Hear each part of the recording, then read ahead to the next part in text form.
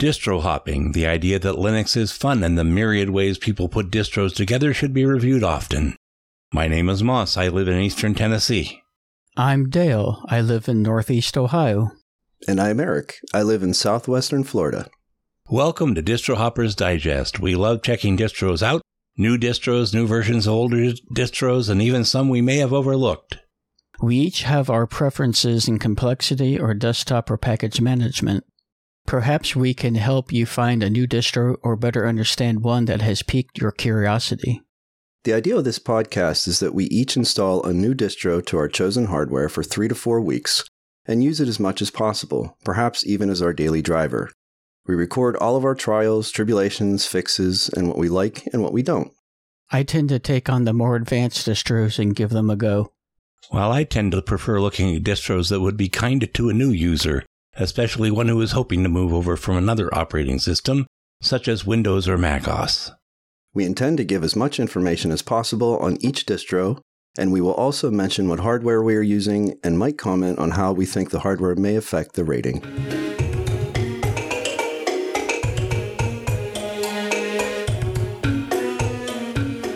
Welcome to Distrohoppers Digest, episode 47, recorded on October 19th, 2023. For this show, we decided to review Bodhi 7, Garuda Sway, and Manjaro 23 Uranus Cinnamon Edition.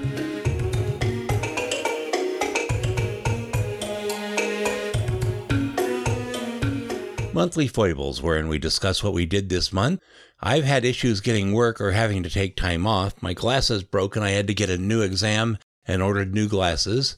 I got my flu shot and my new COVID shot. The COVID shot made me pretty sick with lots of lower abdominal pain for a few days, but I got better. I've been pulling back from doing a lot of things I'd like to do, including missing a couple of Mintcast episodes. I hope I'm back in better shape now. A phone upgrade to Android 14 made my Moto G Stylus 5G 2022 start glitching out frequently. I moved my SIM card back into my old Google Pixel 3a XL for a few days, and then moved it back, and the glitches are much less frequent. I installed LMDE on my test machine and a week later installed it on my desktop, replacing KDE Neon. Everything went smoothly. I replaced Cinnamon with Mate on my desktop machine. And then the machine itself died. I booted up, did some stuff in Mint, did updates, booted to Bodhi, did updates, then rebooted to go look at LMDE, and the machine refused to boot. The only things coming on are the light on the power button and the fan. I tried various things, many suggested by Dale, but early on decided I should go on eBay and purchase another one. I couldn't find a good price on an i7 machine, but I found an i5 complete with SSD and 16 gigs of RAM for just under $120. It's what I'm using now, and I'm happy with it. Dale? I finally got around to building 2 computer desks. This has been on my to-do list since moving in over a year ago. My cable management has been on hold due to wanting to attach power strips and other items to the underside of my desk. The existing desks use composite wood, which is not great for putting screws into. I bought 2 benchtops at Menards. It's a local hardware store, home improvement center. They are red oak, around 1.5 inches or 4 centimeters thick, 24 inches, 61 centimeters wide. 5 feet and about 1.5 meters long. For the legs, my previous plan was to buy them from Pipe Decor, but they had some e-commerce issues, so I used Plan B, which was IKEA's single table legs. That was my choice until I saw that they had actual table frames. They use a sawhorse-style legs with a center support beam. I was pretty happy with their quality and the ease of construction. Instead of ordering them, I drove the 1.5 hours to the IKEA on the north side of Columbus, Ohio. I've always wanted to visit one. I pass by it every time I go through Columbus when I'm working. It's like a combination of a Home Depot and a furniture store. They have like actual living rooms that somebody set up to make it look like it's lived in, and then they tell you where to buy the things in the store. It's really kind of clever. I moved my newest of the old computer desks into my bedroom. I also needed to move my cable modem and router to the other side of my office. I bought 50 or so feet of RG6 coax from Home Depot. I already had the F-type connectors and the compression tool to attach them. I like being able to make custom length cables like my Ethernet cables and the coaxial cables. Comes in handy. I'm looking forward to getting home to continue on with this project. And boy, has it been a project. I still have not seen the light at the end of the tunnel yet. It got turned off due to budget cuts. Yeah. Or as a friend told me once, the light at the end of the tunnel is a train. Since Mintcast is always asking for show ideas, I asked the team if they were interested in hearing my second GUI article, the history of the GUI. This was before I decided to make the 2 new computer desks, and I wanted to keep my commitment with them and not cancel at the last moment. I intended to work on the show prep on Saturday afternoon that preceded the Sunday recording. That didn't happen due to a friend needing some urgent help, so I did what I could in the time permitted in the afternoon before the recording of episode 421. It was fun and went well mostly. I did have a cut and paste mistake in the show notes which took me by surprise. I was able to recover somewhat since I had recently reread the article in preparation for writing my 3rd article. I was a little disappointed and wanted to do a better presentation, but so be it. In computer-related news, I've always wanted to try a tiling window manager again. It's been on my mind ever since I tried it. I have a heavy keyboard-centric workflow, so I think it'll work well for me. I had a good experience with i3 reviewing Regolith in episode 36 on the September of 2022. I had this idea of replacing XFWM4 and XFCE with i3, and XFWM4 is the window manager in XFCE. I saw that I wasn't the only person to think of this combination, which I wasn't surprised in the least. Matt from the Linkscast YouTube channel has a detailed tutorial. He used Arch in his demonstration, but he had said you can adapt it to be used on other distros. And I believe he did have a link to a person that did a similar Ubuntu one, which could obviously be adapted to Debian and other flavors. I installed Debian 12 on my Dell Inspiron 13 to see how I would get along. This experiment will go well with my review of Garuda Sway. I decided to use my Ryzen 9 3900X desktop with my ultra-wide monitor for gaming. It will be moved to my other desk in the office. In its place will be a Lenovo ThinkCentre Tiny that Moss found for me on eBay. I had mentioned to him that I was looking for one, and he was quite thoughtful to send me the link to the one he found, which out of my searching I didn't see that one. It was a very good deal. It was $110 and $7 shipping. After doing some reading, I found it was comparable to my System 76 Pangolin's Ryzen 5 4500U CPU. It is my daily driver when I'm away at work and when I'm not using one of my review laptops. I have no performance issues using it, so the Tiny will be a good fit for use at home here. It's kind of funny, where I ordered that Tiny from, I drove right by the city when I was in California. So, but it was no conceivable way I could have picked it up locally, even though that seller did have the option of driving to their location to pick it up, which would have been funny, showing up in a semi and saying, yeah, can I have my Tiny now? The Tiny is a Model M715Q, which has an AMD Ryzen 5 Pro 2400 GE, 3.2 GHz CPU with 16 gigabytes of RAM, is a single stick, 2 display ports, 1 HDMI, 3 USB 3, and 3 USB 2 ports. They're like split, half on the front, half on the back. A wireless and wired networking. It didn't come with a drive, so I'll use the 250 gigabyte Crucial MX 500 SSD that I had laying around. It was the 2 that I had found a month or so ago. If I need more storage, the Tiny has an M.2 slot available. To finish the setup off, I will use a spare 27-inch monitor with the Tiny. I found out that my spare monitor was actually 24 inches and it only had VGA and DVI, which the Tiny doesn't have, so I had to buy another monitor, which I found a really good deal at Micro Center for a Samsung, refurbished. I can give the specs next episode. Well, the Think Center Tinies are really good. If you look for them, no OS, you can get them a lot cheaper. That's what I did to find. You were looking for just the Tiny, and I specifically said no OS, and it came up with that. Oh, that's how you found that. I didn't think of using the NOS search term. Why pay for Windows when you're not going to use it anyhow? Yeah, good point. Yeah. So, Eric, what have you been up to this past month? Well, I had an interesting experience this month. My Pixel 5a phone died suddenly and catastrophically. I've never had a smartphone that just completely failed the way this one did, where it just literally turned off and never turned on again. So that was genuinely a surprise. I kept, playing this game over the next few days of trying to hold down the buttons in some combination. And I mean, when you have a phone that's basically a sealed device and it won't turn on, in an old phone, maybe you could pull the battery or there'd be something you could try. And if this one doesn't turn on using the volume or the power button, then really not much else you can do. So yeah, it was definitely a bit of a shock for me. And it was the first time that I didn't have a phone for a very, very long time, basically for as long as I can remember. Because I always had, my old version of a phone laying around or, something, at least something I could use. And this time I just didn't. All of the phones that I had, I'd either gifted to other people or just wouldn't work. So I find myself, without a phone. And the whole time I didn't have it, I was reaching for it and coming up empty-handed. It's hard to believe how many things I do on my phone and how I've come to rely on it so heavily.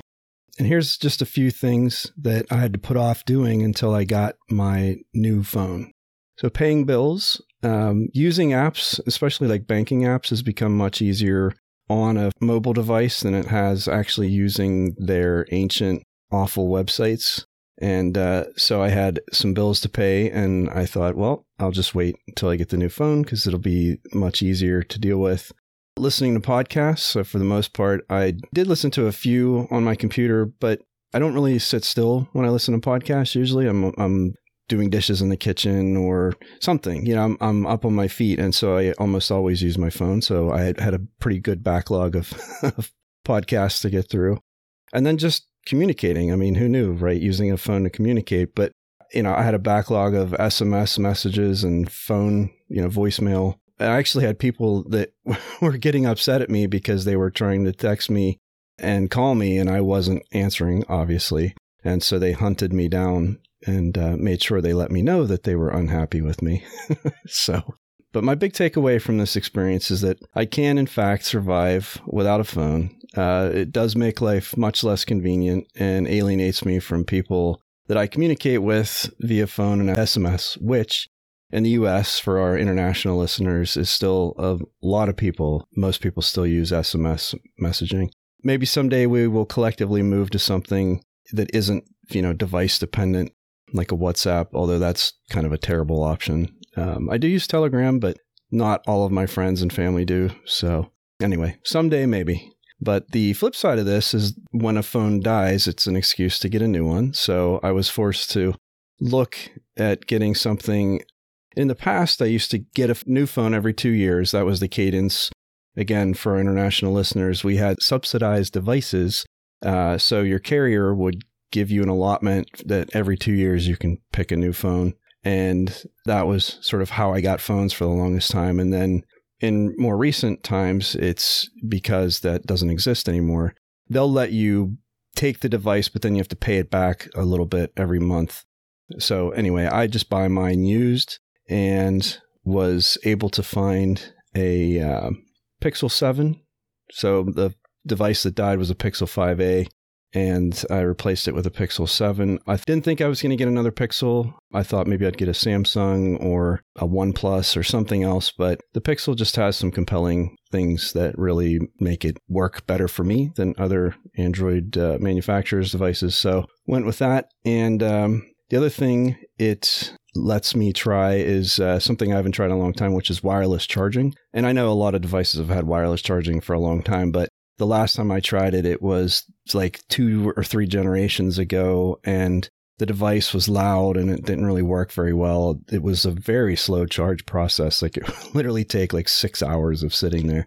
So I got a new 15-watt charger, the Qi standard charger, and so I'm going to try that. So that's been my venture this month, is dealing with mobile device shenanigans. So yeah, the Pixel 5 was the first model that used Google's own chip, and they had a lot of problems with it. And the 6, they said they had problems with some of the Wi-Fi transmitters, but the 7, they apparently got their act in gear. Well, so far it's been a wonderful device. I'm thoroughly enjoying using it. So, and especially the on-device stuff because of that chip, the voice dictation. Swappa is where it's at. Oh, Swappa is amazing. It really is. I was going to do that because Moss had mentioned that site to me before when I went to AT&T because of my continued service problems with Verizon. And they said, oh, we got the Pixel 6 Pros. And they said, yeah, I just don't want to pay for a $1,000 phone. They're like, oh, you're a new customer. We can give it to you for free. Oh. And I'm like, oh, really? I said, what's the catch here? And the guy's like, you remember the subsidized phone system you used to have where you agreed to be a customer for 2 years and the phone's yours? Mm-hmm. Mm-hmm. Yeah, that's what we're doing. And he says, now, don't be alarmed and come back and yell at me. I've seen it go as long as 3 months, but he said, you'll see that you're paying for the phone for the first 1 to 3 months, but then once it gets into the system, you'll see credits. Okay. And then now when I look at the bill, which I don't do anymore, but I was making to make sure I wasn't paying for a phone. But it has an itemized list, and it basically says $26 or $28 a month or whatever it would have cost. Mm-hmm. Then I have a credit of $28. That's great. I don't understand corporate accounting. Well, let's move along.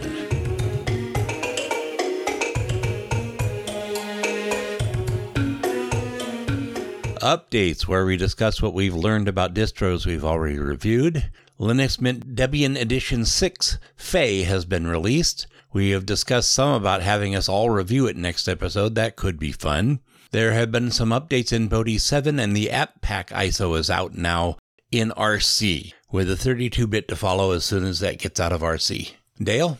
Spiral Linux 12.23.1001 has been updated to Debian 12 Bookworm. In addition to Linux kernel 6.1 LTS, they also have Linux kernel 6.4 added from the Debian backports.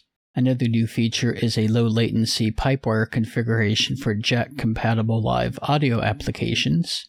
The lib input, or lib input, depending on how you want to pronounce it, library is replacing Synaptics for mouse and touchpad control and configuration. Snapper for snapshot management has changed its default to not utilize more than 40% of available disk space using the automatic BTRFS snapshots. An update to 12.2 for a Debian Bookworm is available. It has updates to a couple dozen packages and the Debian installer itself. There is also the 11.8 update to Old Stable, Debian 11 Bullseye. It follows the same updates as 12.2. Ubuntu Budgie release 23.10 Manic Minotaur with 9 months of support. Version 10.8 of Budgie with GNOME 45 updates. Linux kernel 6.4, a brand new ISO utilizing their very own Budgie desktop installer. And Ubuntu 23.10 was released with the same updates as I mentioned for Budgie, but they include XFCE 4.18 and Mate 1.26. And I did want to say, I've noticed that some other distros are switching to lib or lib input, mostly because of the compatibility with Wayland. It has a different command syntax, so you have to read the man page or go to their site to read how to configure it. I will point out that all the Ubuntus had to be pulled and re-released because in some of the foreign language editions, there was some hate speech in some of the documentation, and they had to remove that. And so now you'll see 23.10.1 already out. It's a shame. Yeah. Eric? So I have nothing new other than to say that Linux Mint continues to perform flawlessly as my daily driver on my Dell XPS laptop. And it's been going strong for so long at this point that I'm not sure what will eventually replace it, but it's going to have to be something pretty special.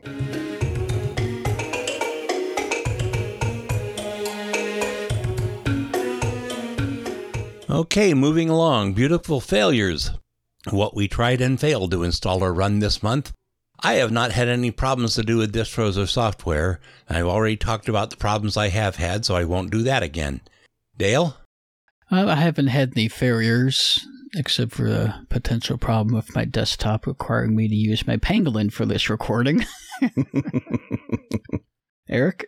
Well, I suppose I could claim that my phone dying is a failure, but I really can't take much credit for it because I don't think I did anything actively to cause it, but I was merely using the browser to search for a recipe and it shut off like I mentioned and hasn't turned off. And like I said, I play this game where every other day or so I pick it up and try to turn it on, just hoping. I have some files on it that I'd like to get off of it. It's not, they're not like irreplaceable. It's just some pictures and things that I wouldn't mind having. But the actual sort of failure that turned out to not be a failure in the end after I figured it out, but during the initial process was definitely a failure, was using Clonezilla. And I had backed up some partitions prior to installing another distro, thinking that I might want to go back to the previous setup. And it turns out I was right. So I attempted to restore the partitions to the same disk and partitions that the backup was based on. So literally nothing had changed. It was just the data that was on the partitions was different. Note the use of the word attempted, because what I got instead of a restored partition was an error that the destination was too small. And I knew for sure that that wasn't the case, but the best part was that the error message provided both the size needed to restore the partition as well as the size of the destination partition, which were in fact the same number.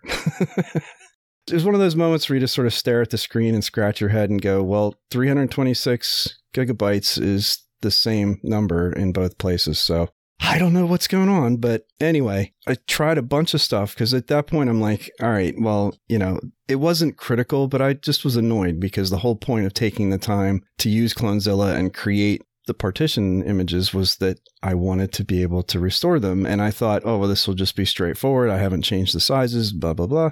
And no, it was, I have those days where I just feel like nothing I do is easy. It's like this most straightforward, simple things that are supposed to work a certain way just refuse to work and can be really frustrating. So what I ended up doing was booting into a live session and resizing the destination partition by adding like 2 gigabytes of extra space. And at that point, the restoration did work, although that it messed up I think the GUID of the partition changed or something happened where I had also restored the EFI partition, but now something wasn't matching up properly, and so it wouldn't boot. So I actually then had to boot into the live session again and chroot into the distro's root directory and then rerun the grub install and all of that stuff. And after that, it was fine.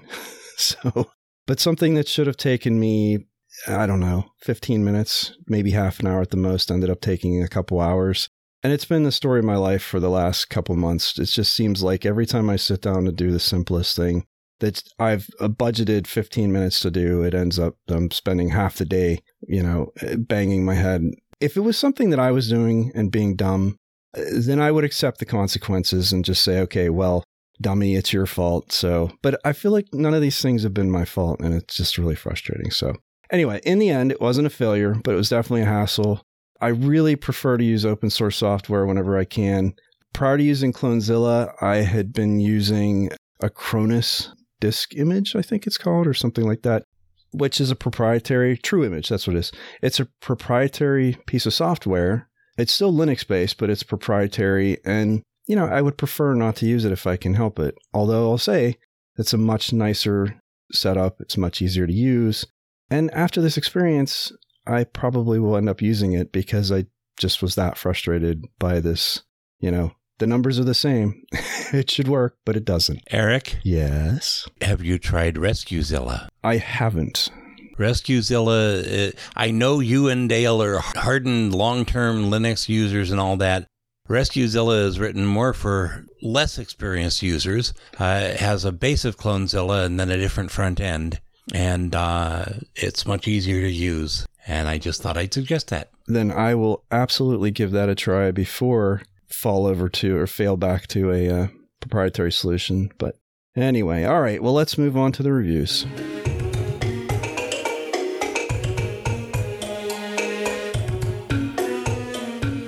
Okay, first up is Eric in the reviews. The distro I went with is Manjaro 23 Uranus Cinnamon Edition. So the 23 release is just across the board for all of Manjaro. So they have, and I get into it here a little bit, but they have basically 3 different desktop-specific versions that are the official releases, and then they have a bunch of community ones, and all of them inherit the same release structure, which isn't uncommon, but I just wanted to make mention of it. The reason I chose it is it's been a while since I've used an Arch-based distro, and in the interest of being a well-rounded reviewer, I thought I would give Manjaro a try. And I was an avid Manjaro GNOME user for the better part of a year, several years ago, and I generally had a pretty positive experience with it. They do a lot in terms of customizing the desktop and giving you tools to have different layouts and color themes, and basically customizing it is much easier because they put so much effort into it. But I eventually found some creative way to break it, and it required more effort to fix than I was willing to put into it, so it got replaced with something else. And usually after about a year, I'm ready to move on to something else anyway. Manjaro offers KDE Plasma, GNOME, and XFCE versions as official editions, as I mentioned, and also has a number of community editions based on a variety of desktop environments and window managers, Cinnamon being one of them. They all have a bit of a unique twist on theming and which software they include by default, so they can seem pretty substantially different from each other. If you get the Mate version from the Cinnamon version from the GNOME version, they can have a quite different set of, software and themes and different things. So they all loosely adhere to the teal-green Manjaro theming, but definitely not homogeneous across the range. So one of the very noticeable aspects of any Manjaro edition is the amount of effort that goes into customizing the look and feel. Like it or not, the maintainers meticulously theme each version using that teal color that I mentioned. And if you like teal, you're in luck. And if not, they do a good job of providing several other options in terms of themes, usually. And my preferred one for Cinnamon are the Mint themes anyway. And fortunately, they include those themes. So I was able to just switch over to those. And looks aside, the maintainers also include a good deal of software. The ISO file for this edition is 3.4 gigabytes, which is definitely not small, and a good bit of that being additional software beyond the base system. My hardware, so I used both my laptop and my desktop for this review because I needed something different on my desktop, and I wanted to try it on my laptop as well. The laptop is a Dell XPS 159570, an 8th generation Coffee Lake Intel i7-8750H, which is a 6-core 12-thread processor at 4.1 gigahertz. I'm up to 32 gigs of RAM at this point, DDR4 2666 RAM. It has a Toshiba 256 gig NVMe, which is the system drive, and then a crucial 1 terabyte SSD as a data drive. Hybrid NVIDIA graphics, which is a GTX 1050 Ti mobile, and then the Intel Coffee Lake H GT2 UHD 630 graphics. The desktop is an AMD Ryzen 5 5600, which is also a 6-core 12-thread processor. It has 16 gigs of RAM, 2 terabytes of storage spread over 4 different drives, and an NVIDIA GeForce RTX 2060 with 6 gigs of VRAM. Installation ease and issues. Manjaro uses the Calamares installer, which has matured into one of, if not the most usable installers on the desktop Linux space. Hasn't always been that way, but I can't remember the last time I had a bad experience with it. I did need to perform a custom installation on the laptop as I was replacing an existing installation and had to set the correct partitions for the installer. This is all very straightforward in Calamares, although that is coming from someone who does this pretty frequently, so that statement may not hold true for everyone. Otherwise, it's the usual fare of verifying that the location and language options are correct and essentially clicking next through. There aren't any real surprises here other than one fairly unique aspect, which is the inclusion of a screen at the end asking which Office suite you'd like to use. And these include the default option of none, as well as the obvious choice of LibreOffice, but there's also one that's less known, which is FreeOffice. And I can't be sure, but I think this is how I discovered FreeOffice in the first place, but regardless, it's been my preferred Office suite for many years at this point. I like the fact that it closely matches a slightly older and more usable version of Microsoft Office. I often use TextMaker and PlanMaker, which is their word processor and spreadsheet application. Being able to install it as part of the overall installation process is a nice touch. Let me interrupt. Yes, sir. I have been using SoftMaker Office, which is the professional version of FreeOffice, since 2008. Oh, my. They came out with a Linux version in 2012, and I've been using that, but they only let you have so many installations in your license. And so if I'm installing something that I'm just going to use for a while, I go ahead and put FreeOffice on it instead of SoftMaker Office. Do you use it with your schoolwork and stuff like that? Yes. And you haven't had any issues? I was using it while I was senior editor at a tiny publishing company, and people were trying to use LibreOffice, and it was messing up the scripts because the formatting is different. The ODT format is much different from Microsoft Office, and frequently messes up the whole thing. I can't count the number of times I had to totally convert it to text and reformat the whole file. Oh, geez. And I have never had that problem with SoftMaker. Yeah, and I've had really good luck with it too, so I'm glad to hear that. I've been considering purchasing the SoftMaker, like the full suite. It's not expensive, so I think I may do that to support them. But it's like a third the price of Microsoft Office. Yeah. And they do now have a subscription plan just like Microsoft does, but I'd rather just buy the thing.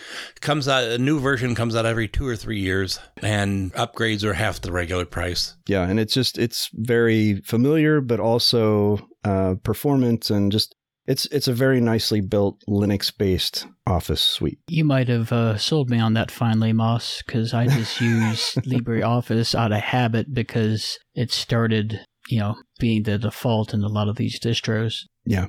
Well, I do prefer open source software, but if it doesn't do the job, you have to find something else. And I'd rather pay a small amount to a German software company than a large amount to Microsoft.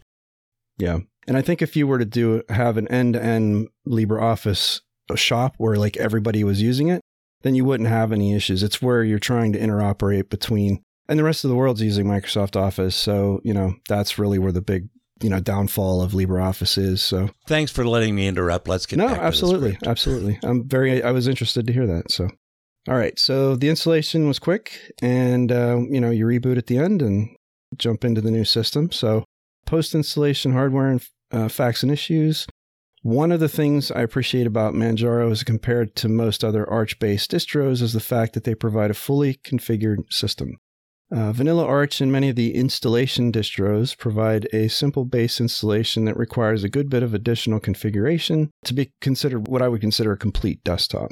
And these are things like Bluetooth, printing support, and other things that are really sort of low level and that you kind of expect to be there. But again, with Arch, you are expected to make all these decisions yourself. So, and many people enjoy that. And that's what they want. They want to be able to pick and choose every little piece of their system. I think there was a time in the past where that appealed to me, but at this point in my life, I've got better things to do.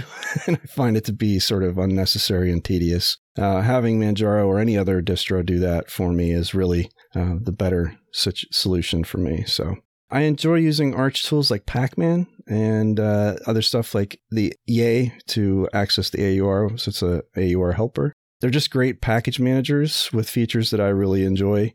And even though there's an apparent abundance of software available on Arch, ironically, I tend to have more issues in getting the software I want on Arch than on something like Ubuntu. It's one of the main reasons that I stopped using Arch, and I'm sure there will be people that disagree with me there because of things being in the AUR, except that the AUR can be less than ideal. In many cases, things are out of date or have multiple packages for the same thing. There'll be a bin and then another that you have to compile. Is there an advantage one over the other? Who knows? Because no one will actually explain that to you. Trying to figure that stuff out for yourself can be really frustrating. And what also is frustrating is that you pick one and you start using it, and then whoever's maintaining it doesn't continue to maintain it. And so now you have an abandoned piece of software. The AUR works really well for mainstream stuff that isn't in the main repos. That's been my experience. And outside of that, the more esoteric things that are sort of fringe and only used by maybe a couple dozen people, you're sort of on your own. So to be, better or worse, everybody who makes software for Linux is packaging stuff for Ubuntu. And so if you're on an Ubuntu-based distro, you pretty much have your pick of whatever software is available. So anyway, so that's been a consistent problem for me over the years with Arch. And anyway, so using Manjaro cuts down on the usual deluge of updates that you normally see with vanilla Arch. I appreciate the curated approach that Manjaro takes by way of their repository approach. You tend to get a trickle of important updates and then large, stable updates, which can be a gigabyte or more comprised of hundreds of packages. So they have sort of a release process where things go into unstable and then testing and then stable, and there's a sort of a cadence there. And then once stuff is done in testing, it gets released to stable, and then you'll get, and it's a bunch of stuff at once. So it's not just a few packages here and there. It is possible to use any of the repositories if you don't want to wait for things to hit stable. So you can use testing or even unstable if you just want to have a system that has the Manjaro tools, but still, is getting the daily updates or day-to-day updates. But I like to stick with stable because, the whole point of Manjaro in my book is that you are using a system that includes a little bit extra, QA check on the packages that you're using. It's, a little less fragile than vanilla Arch. So as I mentioned, I set the theme to the Mint Y dark color variants. I depending on the day, I'll pick a different color. But I noticed that the Mint Y icon set wasn't installed by default, so I went to Linux Mint's GitHub repository and downloaded those and installed them, and then now I had an entire set of the Mint themes and icons, and so now Cinnamon looked like it's supposed to in my mind, which is basically Linux Mint. So those were all the things I had to do to sort of do the post-install setup, and then getting into sort of ease of use and day-to-day stuff. PAMAC is used in many editions of Manjaro as the GUI package manager, which is true of the Cinnamon edition as well. It's developed by Manjaro. It's a GUI front end for Pacman, and also includes AUR support, Flatpak support, and Snap support if you enable them. So it's nice to have a GUI package manager when you want to search for things, but I just find myself being more comfortable with the command line and using Pacman directly or Yay as an AUR helper. And I've had some issues with PAMAC where it's not perfect, and incorporating in the other package formats can be problematic. But I've had problems with all GUI package managers. To be fair, I don't really like any of them, and I just tend to use the command line because A, it's really not that hard, and B, it's a very sort of direct way to do it, and you're able to, it's much easier to manage than having it abstracted through several layers of like a GUI process where you can't actually see what's happening. And that's probably just the way I like to use a computer, and I'm sure lots of people prefer the GUI method. But for me, I'm happy with Pacman. And actually, one of the interesting things about Pacman is that it has multi-threaded downloads. So if you have to enable them. So in this case, I had to go into the pacman.conf file. There's actually a setting for simultaneous downloads, and it's by default, it's 5, which is enough. But the effect of that is that it downloads things way faster than most package managers. If you use Pacman and then you go use something like DNF, it's almost painful. So Yay, which is apparently an acronym for yet another yogurt. I don't understand that, but that's what the GitHub page says, is it's an AUR helper, meaning that it lets you access data from the AUR directly rather than needing to download the package build file manually and then running make package This saves time and is especially useful for managing updates. I would never advocate blindly installing software from the AUR, so it's still a good idea to review the package build, but Yay lets you do this as part of the installation process. It'll actually prompt you, do you want to look at the package build? And you can say yes, and then it'll show it to you on the screen. And you can even edit it from that point, save it, and then have it your edited version run instead of the default one. Outside of package management, Manjaro includes a number of custom tools to make using it easier than vanilla Arch. The Manjaro Settings Manager contains Manjaro hardware detection, language, kernel, keyboard, time and date, and user account options. The hardware detection is particularly useful in getting the right drivers installed to support your hardware. In my case, I needed the NVIDIA driver on my desktop and the hybrid equivalent on my laptop, and that worked flawlessly in both cases. In general, I would classify Manjaro as a mid-level distro in terms of expectation of the user to be proficient at administering their system. It's easy enough to install and use on a day-to-day basis, but I often find myself needing to use the terminal to manage the system, which isn't necessarily a hardship, but nor is it exactly user-friendly. I could make the argument that no operating system is 100% user-friendly, but I think you understand what I'm saying. Memory and disk use. I ran the while true do free -hm sleep 10 done, which just is essentially as a 10-second timer loop to keep running do free -hm. The reason I do that is because if you notice whenever you first boot in or log into any desktop environment that it's a little bit of a churn to start with. So a bunch of stuff, if there's any auto start stuff, it's going to start up and consume memory, and then some things will pull more memory than they need and then release it. So if you sort of watch it over a minute or so, then you get a better sense of like how much it's using. So in this case, it started out using 1 gigabyte and then leveled out at 940 megabytes after a minute or so. So not the lowest memory system, but again, at 3.4 gigabytes, that ISO has a lot of stuff coming installed along with the desktop environment and the base system. So there's stuff starting in the background that's taking up extra memory. And to go along with that, when I use df-h to show the base installation disk usage, it was 8.7 gigabytes, which again isn't terrible, but that's still a little higher than some other distros. And again, it's because of those extra packages. So ease of finding help. The Manjaro project is over a decade old and has attracted a large following. They have one of the most active and helpful forums I have yet seen with any Linux distro. For an old school guy like me who prefers forums to more modern ephemeral options like Discord, Telegram, Matrix, and so on, this is actually a wonderful thing. Yes, the newer systems have a history that can be searched, but that user experience compared to a forum is, well, not the same. But, enough of me standing on the lawn yelling at the neighborhood kids. The point is that Manjaro has a large and mostly helpful user base available on the forum and apparently on Facebook and X as well, although I'll have to take their word for that. Plays nice with others. Manjaro has no problem detecting and accommodating my other Linux instance and adding it to the grub menu. What I find even more interesting is that the boot menu is configured to remember the last selected option. So technically, you can have Manjaro entry selected in your BIOS settings, and each time you reboot, it will just remember that selection so that you don't have to actually go into the EFI boot menu and pick a different boot option. I don't think I've seen any other distro that does that, where it remembers the other choice. So kind of an interesting little quirk. Actually, I have seen that rather often, and if you use Grub Customizer, that's a setting that you can select.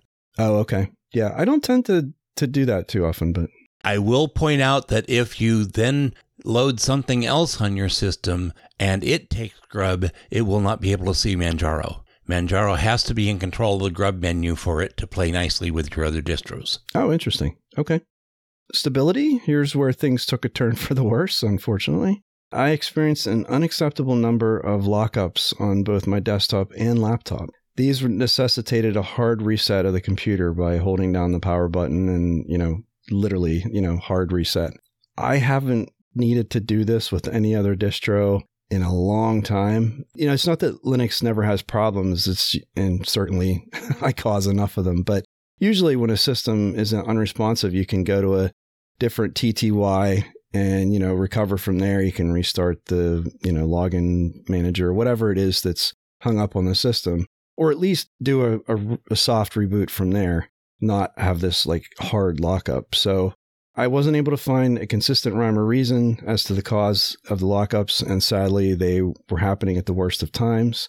I mentioned earlier finding out the hard way that Audacity's recover feature works, and that was due to having been recording for over an hour on a podcast and then having the machine lock up and needing to reset. And then whenever I started Audacity back up, it actually prompted me to recover. So for those of you who might be wondering, Audacity does a good job of recovering itself. So it's great that it works that way, but not great that I had to find it out the hard way.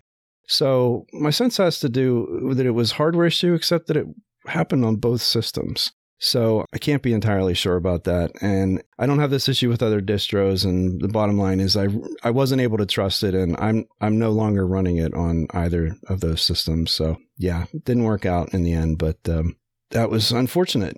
I haven't had that happen before, but there you go. So similar distros to check out. There's not really anything exactly like Manjaro, but I suppose Arco Linux is close. If the goal is to install Arch in a more user-friendly way, then I think something like Endeavour OS is probably a better choice. There's a Brazilian distro I've been trying to think of the name of that is really close to Manjaro, except it works. And I just can't remember the name of it right now. Okay. For the ratings, ease of installation for a new user is 8 out of 10, and an experienced user is 10 out of 10. Hardware support, 10 out of 10. Ease of finding help, 10 out of 10. Ease of use, I'm going to say 7 out of 10, just because, again, my experience with the package manager and some of the other stuff wasn't great, and I think it would really throw off a less experienced user. Plays nice with others, I'll say 10 out of 10. And stability, as I just mentioned, I'm going to give it a 5 out of 10. And when you do the math on that, it actually comes out to 8 out of 10, which is a little higher than I actually would give it. So mathematically, it's an 8 out of 10, but I'm going to say less rationally, it feels like a 6 or a 7 out of 10. Just the lockups are inexcusable. If you can't trust your computer, it's kind of hard to be okay with that. So, but my final comments are, as I mentioned above, I've been a Manjaro user for a good while. Before that, I had used Vanilla Arch as well. There's definitely an appeal to having access to the latest and greatest in software, but I found that appeal waning after a while. New software sometimes means changes that you weren't expecting, and that creates problems where otherwise there might not have been any. I have found myself experiencing update fatigue, if there is such a thing. I would perform an update, and literally minutes later, there would be more updates. That's just a little too cutting edge for me. And Manjaro alleviates this to a large degree because of their repository setup. You still have access to very new software and access to the AUR. They have a very large and mostly helpful community. Even had several instances where I interacted with Philip Mueller, who founded Manjaro and is very active on the forum.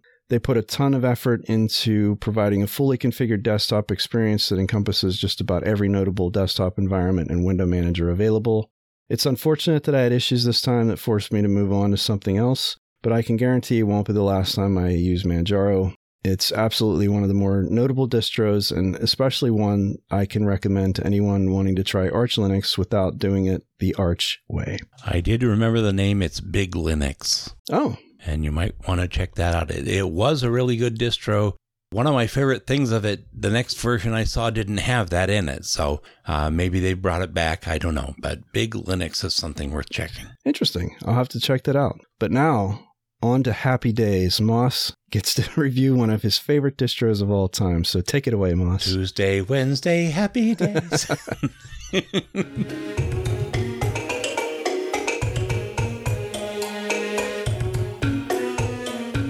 This episode, I am reviewing Bodhi 7.0.0 64-bit. Intro, most of you have figured out this is my favorite distro. I donate to the team monthly. I will be struggling to remain objective. I will do my best. This is the closest thing to a major distro featuring Enlightenment Window Manager at present, and it has been since its beginnings. Moksha Desktop is a fork from Enlightenment E17, which is still the most stable version of E to date, and it also features backports from later versions of E. This is not a desktop which mimics Windows, and that by itself is the main reason to not send new users of Linux to it, unless you think they're up for something new and different, not just a Windows replacement. But if you can get used to it, you will find it much easier to use with less mouse movement and fewer keystrokes. My hardware, I used my Lenovo ThinkPad T540p. This computer has a 4th generation Intel Core i7-4710MQ with 16 gigs of RAM and a 512GB Silicon Power SSD with both Intel HD Graphics 4600 and NVIDIA GeForce GT730M graphics. Someday I will actually try games on it and find out what the NVIDIA driver does. I installed using the entire disk. Installation ease and issues. The installer is Ubiquity with a couple of nice flourishes added. Nothing to see here. It's just the old Ubuntu installer everyone's used to by now. There are some really nice screens, especially if you like green. The ISO comes in 3 flavors depending on how recent your hardware is, including the base 5.15 kernel from Ubuntu 22.04, a 6.2 kernel from Ubuntu HWE, and the special System 76 6.4 kernel for those of you who simply must have the latest stuff for your gaming. It does not include any apps except for Bodhi Chromium. There will be an app pack version later. It's in RC right now with all the expected software inclusions such as LibreOffice. But for now, you need to install your faves using apt, Synaptic, or the Bodhi Manager, which is written in HTTP and is featured in Bodhi Chromium. Post-installation hardware facts and issues. It boots up so nicely. I'm a huge fan of green, and their use of metallics and very subtle GIFs speaks to me. However, if you have a laptop, Moksha still does not offer a feature to disable your touchpad, and if you have a keypad, there is no feature to set the numlock. There is numlock X in the repos for the latter, and you have to add a PPA named Atario to get touchpad-indicator to do the former. I have another fix later. Ease of use. To me, there's nothing easier than using Bodhi. You never have to go fishing for the menu bar. A simple click, yes, left click, anywhere on the unused desktop space will bring up the menu. You can also designate certain apps as favorites, in which case a right click will bring that menu up. I've found one program I use to have a bug, which is Pysol FC, and the bug is also found in Linux Lite 4.x. The app opens top left, and I prefer it in the center. Moving it there is quite likely to trigger full screen mode, and once that has been triggered, the game freezes on your first card selection, even if you return it to the smaller screen. If you don't trigger the full screen mode, the game works fine. To get the full effects of Bodhi, you would probably like to visit all the terrific themes the team has developed, but to do that you have to open terminology and type sudo apt install bodhi-theme-pack. And they have dozens of them, and they completely change everything. So if you don't like green, there are plenty of options. I hadn't been a Moksha user, and I was very impressed by it. Literally changes everything. More so than most systems I've ever used. So if you don't like green, like Moss said, there's lots of options. Stefan and Hippie Taff work very hard on that part of the distro. I think Stefan does most of the theming.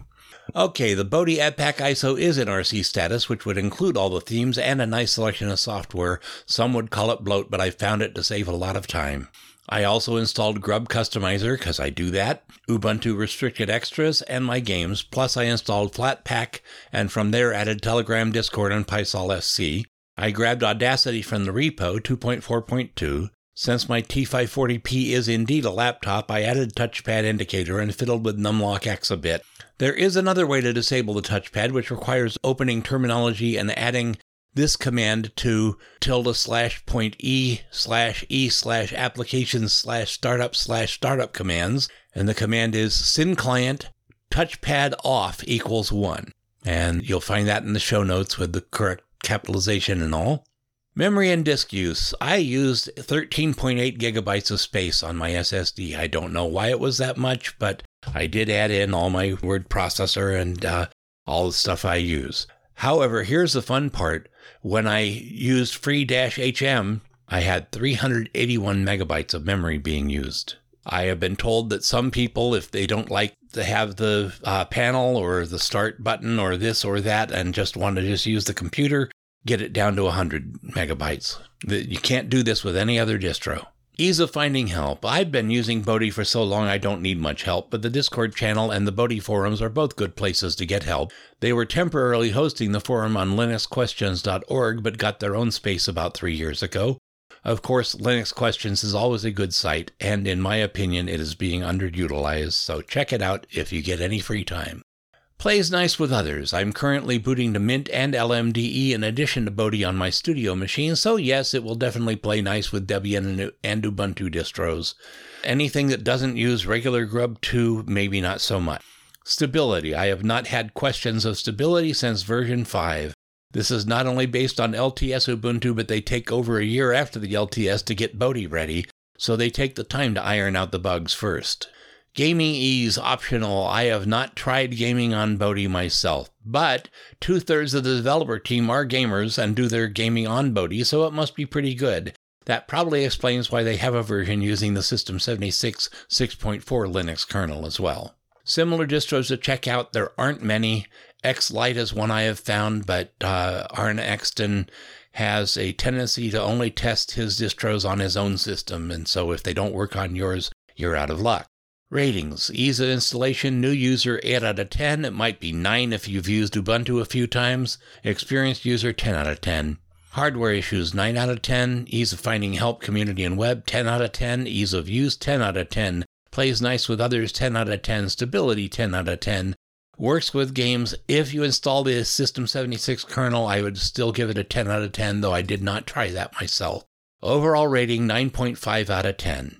Final comments. This has been, and will likely to continue to be my favorite distro. The only thing keeping me from using it full-time is I can't find all the controls in E when something goes wrong. I'm certain they're there, but things are confusing to find when you're looking for them. This is the main problem with Enlightenment, is all the menus and controls are set up in Enlightenment, and there's really no way to change that. And there are a lot of words that sound like the same thing that just aren't. So, I know it sounded like there were real issues, but there really aren't. Meanwhile, Mint continues to just work.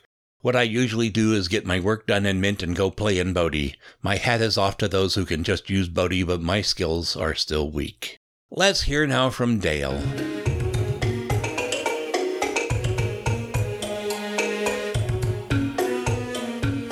My distro this month is Garuda Sway. This was a request from listener Biku, and anyone else listening wants to hear a distro, just go ahead and contact us at the contacts at the end of the episode. I reviewed Garuda Cinnamon in episode 19 on January of 2021. Given how the time has passed, it is a good opportunity to revisit it. Garuda is an Arch-based distro with many additions. It is known for having a lot of eye candy and is easy to install using the Calamaris installer. I've been curious of how X11-based window managers would be adapted to run on Wayland. Sway is a tiling Wayland compositor and functions like the i3 window manager used on X11. Sway can use an existing i3 configuration to be a drop-in replacement. If you're not familiar with tiling window managers, instead of having windows that overlap by using the mouse to resize and move them, tiling window managers use keyboard shortcuts to move and resize the windows. By default, the first one is full screen, the second is half the screen, the third is a third, and the fourth uses a fourth of the screen. The window sizes can be manually adjusted. This is where workspaces, also known as virtual desktops, are very useful. Depending on the size of your display, opening multiple windows can result in very small windows.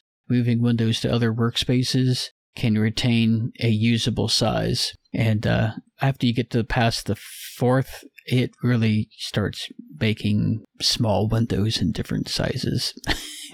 So you don't really appreciate the workspaces until you start using this method of computing with the tiling. My hardware. The laptop I used is my Lenovo ThinkPad T460. There's a dual-core Intel i5-6200U 2.8 GHz CPU, 14-inch display using Intel HD graphics 520, 16 gigabytes of RAM, and a 500 gigabyte Samsung 860 EVO SSD. Installation ease and issues. The installer I mentioned is Calamares.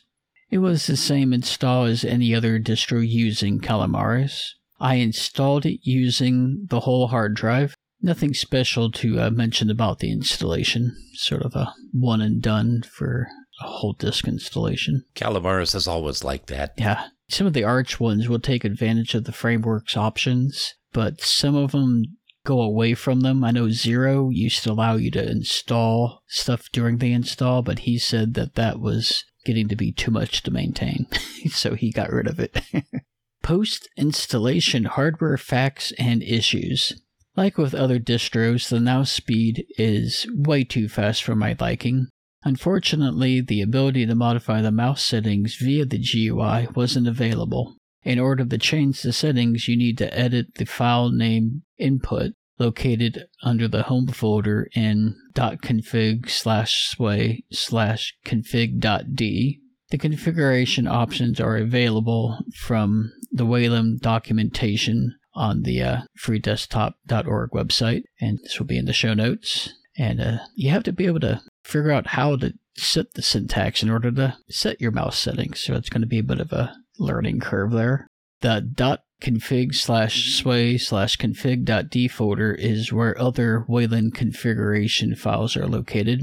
I'm just getting my feet wet in Wayland, so I'm not sure if that's going to be the default for Wayland or if this is something the devs have done. So this is true at least for Garuda.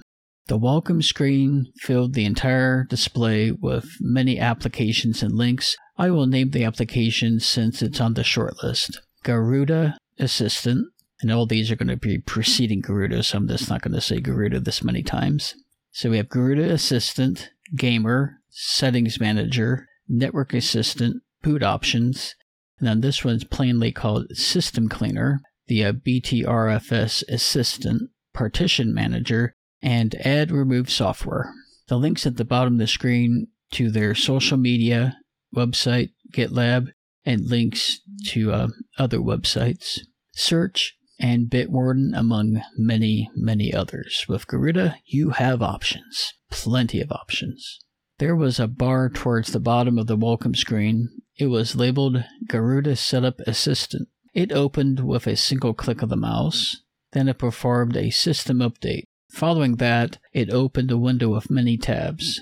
There are too many to list all the available actions, but I'm going to name a few of them.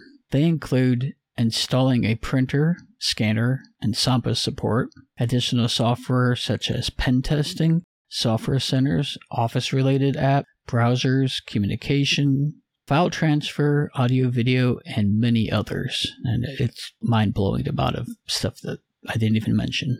There were also options for different kernels and wallpaper. Each item had a checkbox for easy one-click selection. Clicking OK in the bottom right corner of the window would install your selected choices. A few of the default applications are Alacrity, BleachBit, Celluloid, GNOME Disk, FireDragon, more on this later, OBS Studio, and Thunar. Now I think that's the first distro I've ever seen that had OBS installed. Besides Ubuntu Studio. I was just thinking the same thing. Yep. Yeah, other than ones that are intended to use it. Right. So the ease of use. The grub screen was customized with the Garuda logo at the top of the screen with a black background.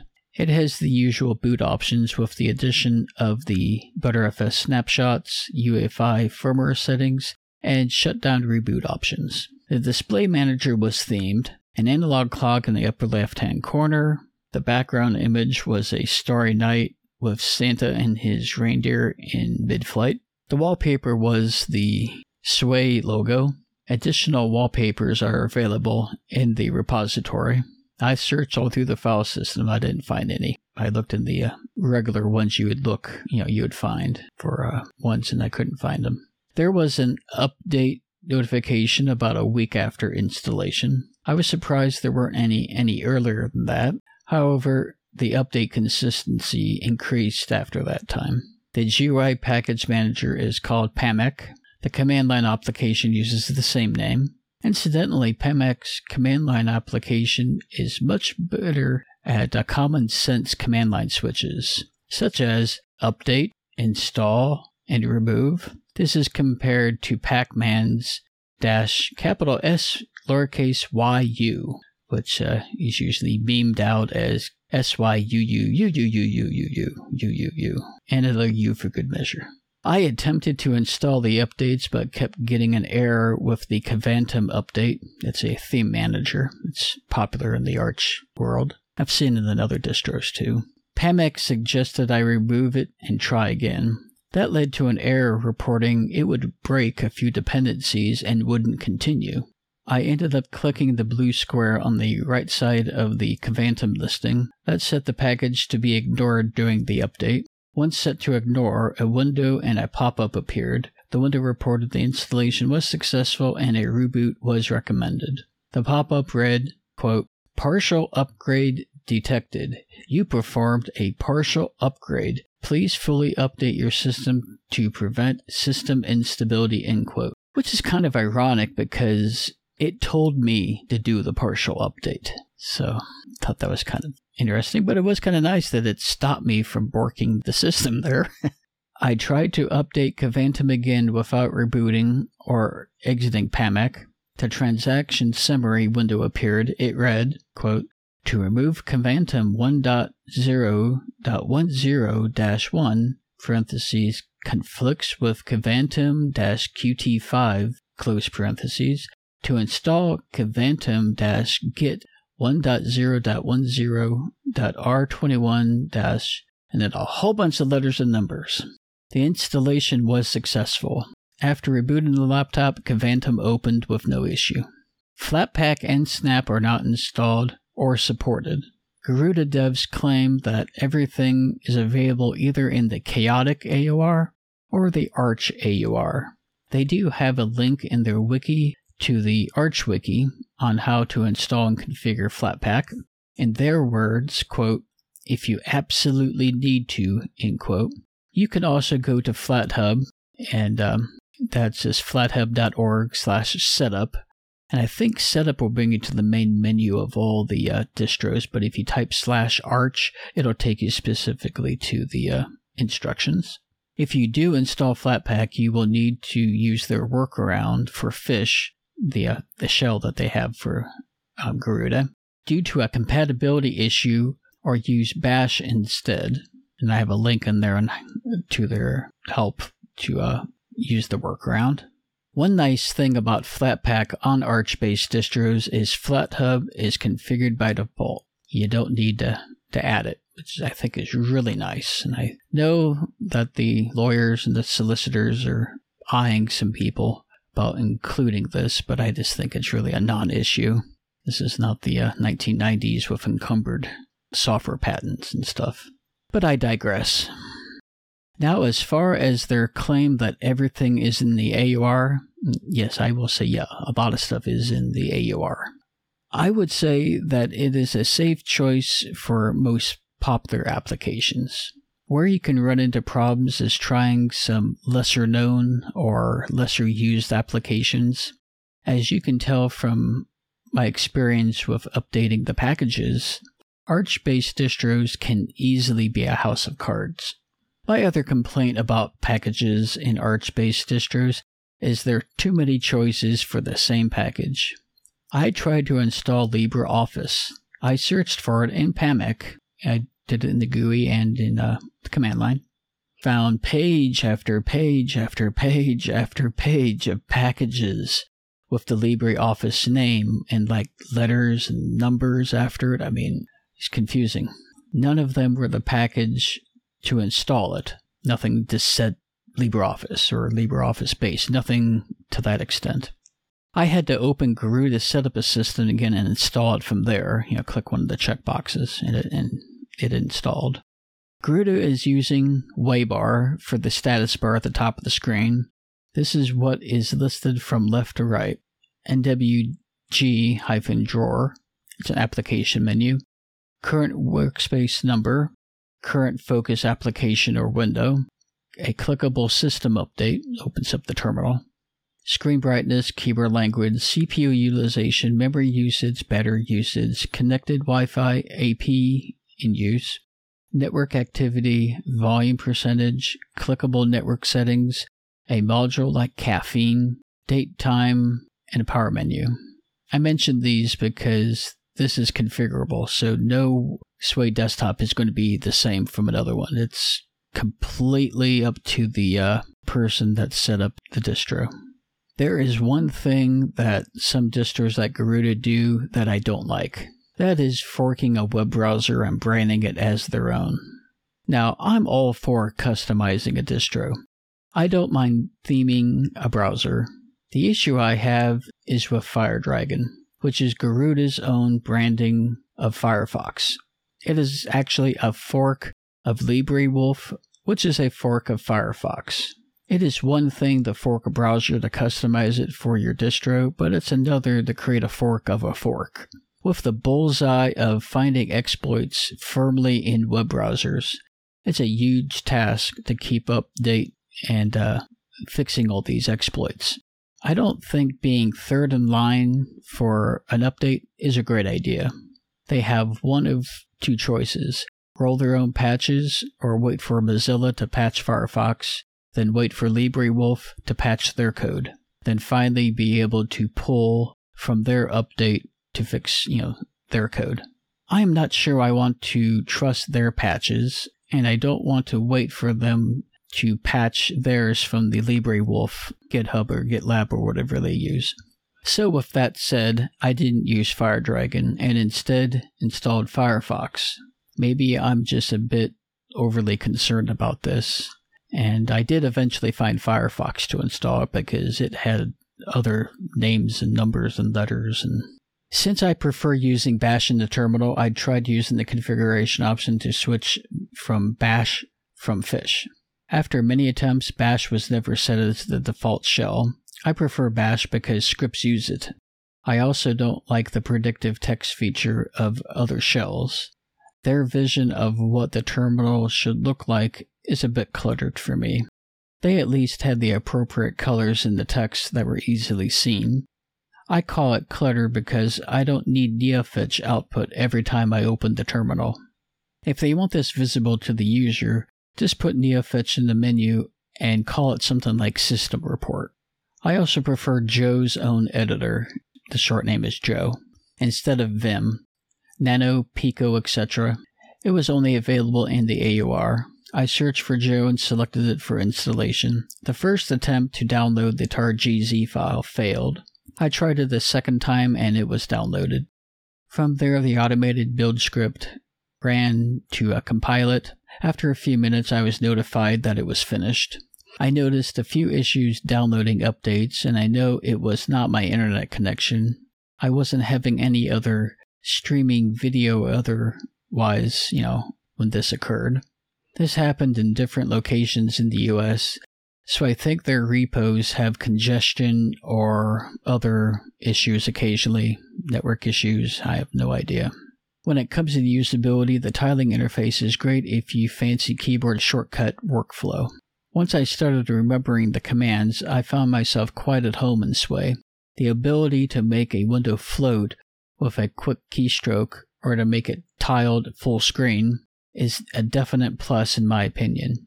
It took some time, but I got used to pressing Super D to bring up the application launcher. Pressing the Super key to do that is a hard habit, but it was broken within a couple weeks. As with i3, you can modify the key bindings if they're not to your liking. Switching workspaces was natural to me because I used the same super and number choice on my DEs already. Super Shift and a number will move a window to that numbered workspace. Super Q was easy to remember because Pop! OS uses that in their Cosmic Shell. Super Tab had a different behavior compared to Pop! OS. On Pop! OS, it would cycle through the open applications just like Alt-Tab would do. In Sway, it would switch applications but only on that workspace. There may be an option to change that, but as of this writing, I haven't looked into that. So if you got something on another workspace, you're never going to switch to it, at least in the default configuration. The memory and disk use, I did use Eric's little script there for the memory. This is kind of interesting because they do, I don't think I mentioned this, but they're using ButterFS as their file system, and they have the snapshots enabled. And it's already configured with all the, I don't know what you want to call that, shortcut at, home, at, root, whatever the nomenclature is, which I still haven't gotten used to ButterFS because I don't use it. Disk space, 4.3 or 3.72 or 6.02 was used on the SSD. Are you confused? I was. After consulting my friend Josh, who has used ButterFS for a long time, he explained that there's pre-allocation and some other technical things that I'm not going to go into this in this podcast because it's really too complicated for me to even try to explain. But there's like allocation of what was space going to be used or was used or stuff like that. So that's the only thing I'm going to say is it's open source. Modify DF, modify DU, make it compatible with ButterFS. It's in the kernel, people. But anyways, 631 megabytes of memory was used, like I said, using Eric's script using free-HM. That this ButterFS thing just annoys me. It's like, come on, people, it's open source. Ease of finding help. I did look through their wiki. There isn't a lot said about Sway except for listing the keyboard shortcuts and other brief mentions. They have detailed installation instructions for PCs and Macs, though I believe these are the Intel Macs, not the M1s, M2s. Their official support is their web-based forum. They have a Telegram group, which by their description is for socializing only. I didn't partake in it, so I'm just going to take their word for it. Plays nice with others. Given my track record with dual booting Arch-based distros, and the fact that Garuda doesn't recommend dual booting, I didn't try. They specifically call that out in their installation instructions. Stability. I didn't have any problems. Gaming ease. I didn't try any games. Similar distros to check out. Fedora Sway Spin, Ubuntu Sway Remix, Arch Labs, Arch, EndeavourOS, and Debian. The last four have Sway available for installation in their repos, and the state of configuration is going to be up to whoever packaged it. But it'll be a learning experience for you. It'll be good for you. Personal growth. Ratings. Ease of installation new user, 9 out of 10. Experienced user, 10 out of 10. Hardware issues, 10 out of 10. Ease of finding help, community and web, 8 out of 10. Ease of use, 7 out of 10. Plays nice with others, gonna get an X. Didn't do it. Stability, 10 out of 10. And like Eric said, mathematically, it's 8.5. I could say it's probably more along the 7.5 to 8.5. Your comfort level and your experience level and your patience level is all going to be factors in this. My final comments. Given the fact this is meant to be the only OS on the computer, I gave a higher rating for the installation for new users.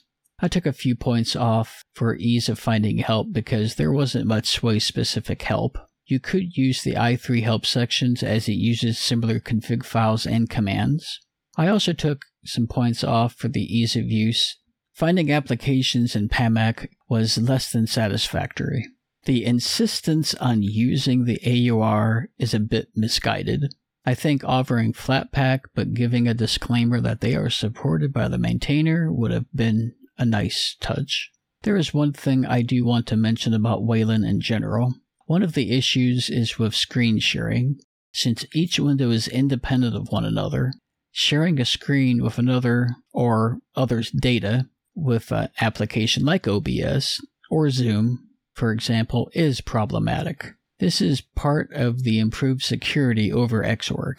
However, the security comes at a price. I am not familiar with OBS, so I don't know if it works on Sway under Garuda.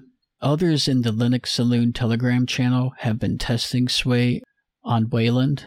I believe some were using EndeavourOS and were having issues of their own. I also didn't have a chance to test Zoom, because I heard some others with Sway are having some black screen issues and such. So if you want to do video production on Wayland, I would suggest using Plasma or GNOME, as they seem to have better support at this time. Sway is not for new user who fears the command line or using a keyboard in general. If you are feeling adventurous and want to try a new keyboard-centric workflow, maybe a tiling window manager is in your future. And why not use a Wayland-based one, since it will be the future of computing? I guess some of us, like it or not, I'm kind of interested in it. Well, so let's move on to new releases. Take it away, Moss.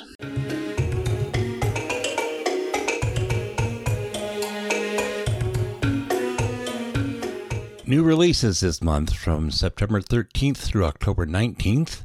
Sparky Linux 7.1, Univention 5.0-5, Parapasus 2.2, Tails 5.17.1, System Rescue 10.02, Cache OS 2023-0917, Manjaro 23.0.2, Easy NAS 1.1.2, Linux FX 11.4.2, SmartOS 2023-0921, Open Mamba 2023-0922, KOS 2023.09, Regatta 23.0.17, Plop 23.4, Porteous 5.01, Zephyx 7, Mint 6 LMDE, Fay, Arco Linux 23.10.01, Gnopix 23.10, Alpine 3.18.4, Nutix 23.09.0, Rhino 2023.3, Xero Linux 2023.10, Nutix 23.09.0, PZ 2.3.4, Tails 5.18, Clear 40040, EasyOS 5.5.4, Fugu Ita 7.3-20231041, Miracle 9.2. You might want to check that out, Dale.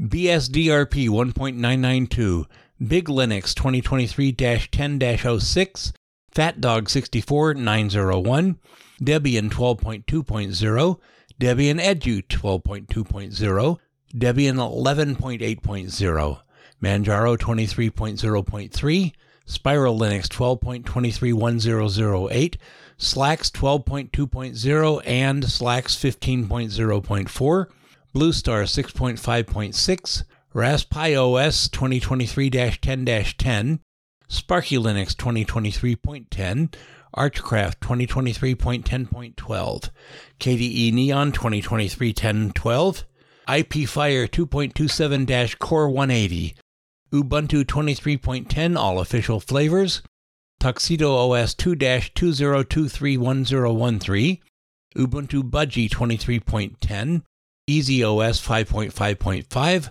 Voyager 23.10, Q4 OS 5.3, WM Live 0.96.0-0, Slackle 7.7, Arch 2023.10.14, MX Linux 23.1, OpenBSD 7.4, Nomad BSD 132R-20231013, Ubuntu 23.10.1 all flavors, Ubuntu Budgie 23.10.1, Bicom Systems PBXware 7.0.0, BROS 23.10, and SmartOS 2023-1019.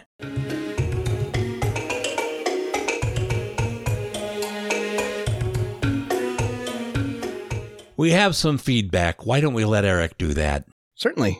So from our friend Biku, on September 19th, he writes and says, I feel like I'm repeating myself, but yours is hands down the best Linux review medium out there. Period. Thank you very much for that. Dale, there is a script that makes the task of installing and updating Unify application easy, and he provides a link to that. Moss, XFCE's Whisker menu, has an option that displays generic application names like Internet Browser instead of Firefox.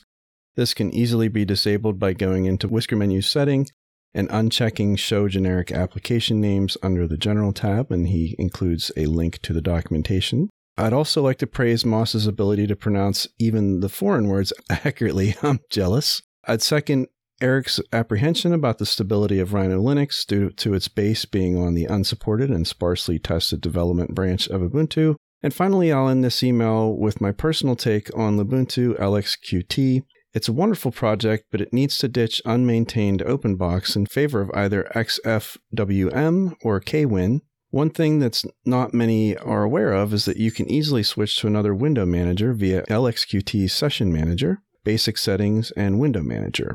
And he includes a link to the settings documentation.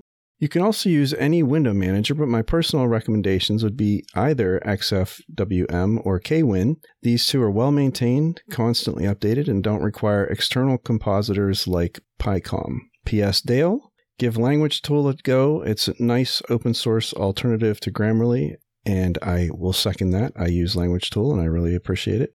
Signed, Biku.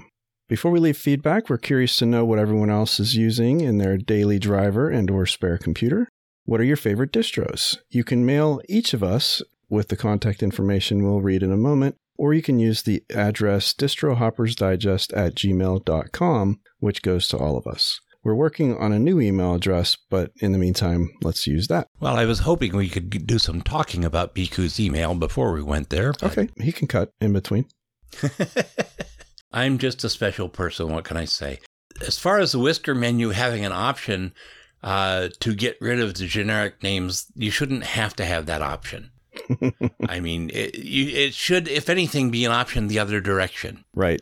If you've got Firefox or Chrome or Chromium, it should say Firefox, Chrome, or Chromium, not just Internet Browser. Yeah.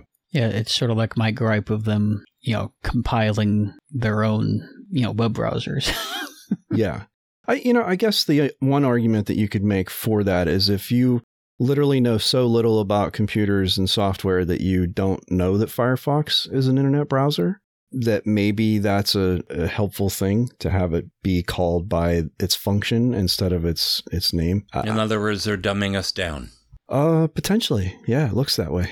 Okay. Well, I know from my days of in IT, and this is, dating myself, 20 years ago. Well, actually, that's when I left IT because I did it for 8 years, but I don't know if this, like I said, if this is still what people think, but there are people that think that the Internet Explorer is the Internet, and you delete it off the computer, the Internet's gone.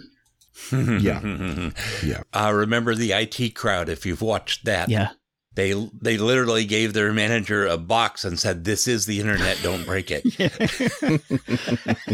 Now, Biku's thing about the Unify application issue that I had, I actually, because I think, trying to remember, I think Dan Simmons and one of the other Telegram groups I'm in, it could have been his own group there in Linux user space, but in any case, he had sent me this link too.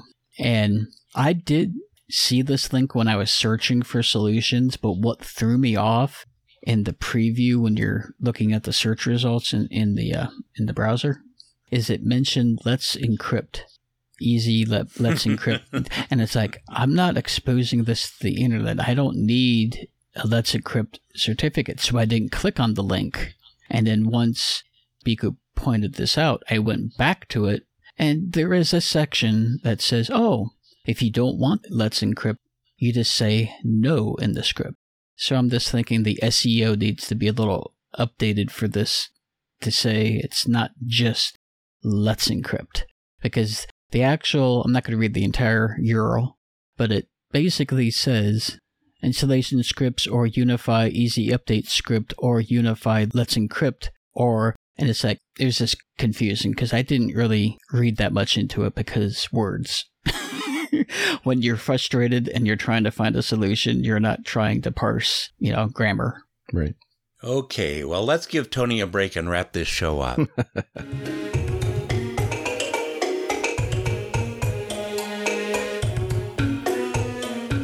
Announcements. For chatting with us further, you may choose to join our Telegram group or our Discord channel. Dale, where can we find you? I'm at Dale_CDL on Telegram and Discord, and my email is Dale_@pm.me. Eric? You can hear more of me on Mintcast, Linux OTC, Linux Saloon, and Linux Lungcast. I also have a YouTube channel at Eric Adams YT. I can be reached on most social media and chat platforms under my full name, Eric Adams. such as Mastodon, Discord, Telegram, and Matrix. I have links for all of those in the show notes, and you can also reach me at my email address, eaonlinux@proton.me. Moss? And you can hear me every week on Full Circle Weekly News. My email is bardmoss@pm.me, and I'm on Mastodon as @Zyvola @hosttux.social. Plus, you can find me, Dale, and Dylan at itsmoss.com. I will not give out my YouTube channel because it's just me singing. Before we go, we would like to thank all those people who make this project possible. Archive.org for storing and helping to distribute this program. Audacity, which we use for recording and editing the show. Tony Hughes for managing the website and producing and editing the podcast. Joshua Lowe for our work on our logo. All those who work on the teams which are creating, adapting, and maintaining the Linux distros we have reviewed this episode. Mid-Air Machine, creators of the song Streets of Santivo, used as our music under Creative Commons license. Thanks to Linus Torvalds for the kernel, Richard Stallman for the GNU toolkits, and all those who have worked behind the scenes on free and open source and Libre software. We'll be back next month. Thank all of you for listening.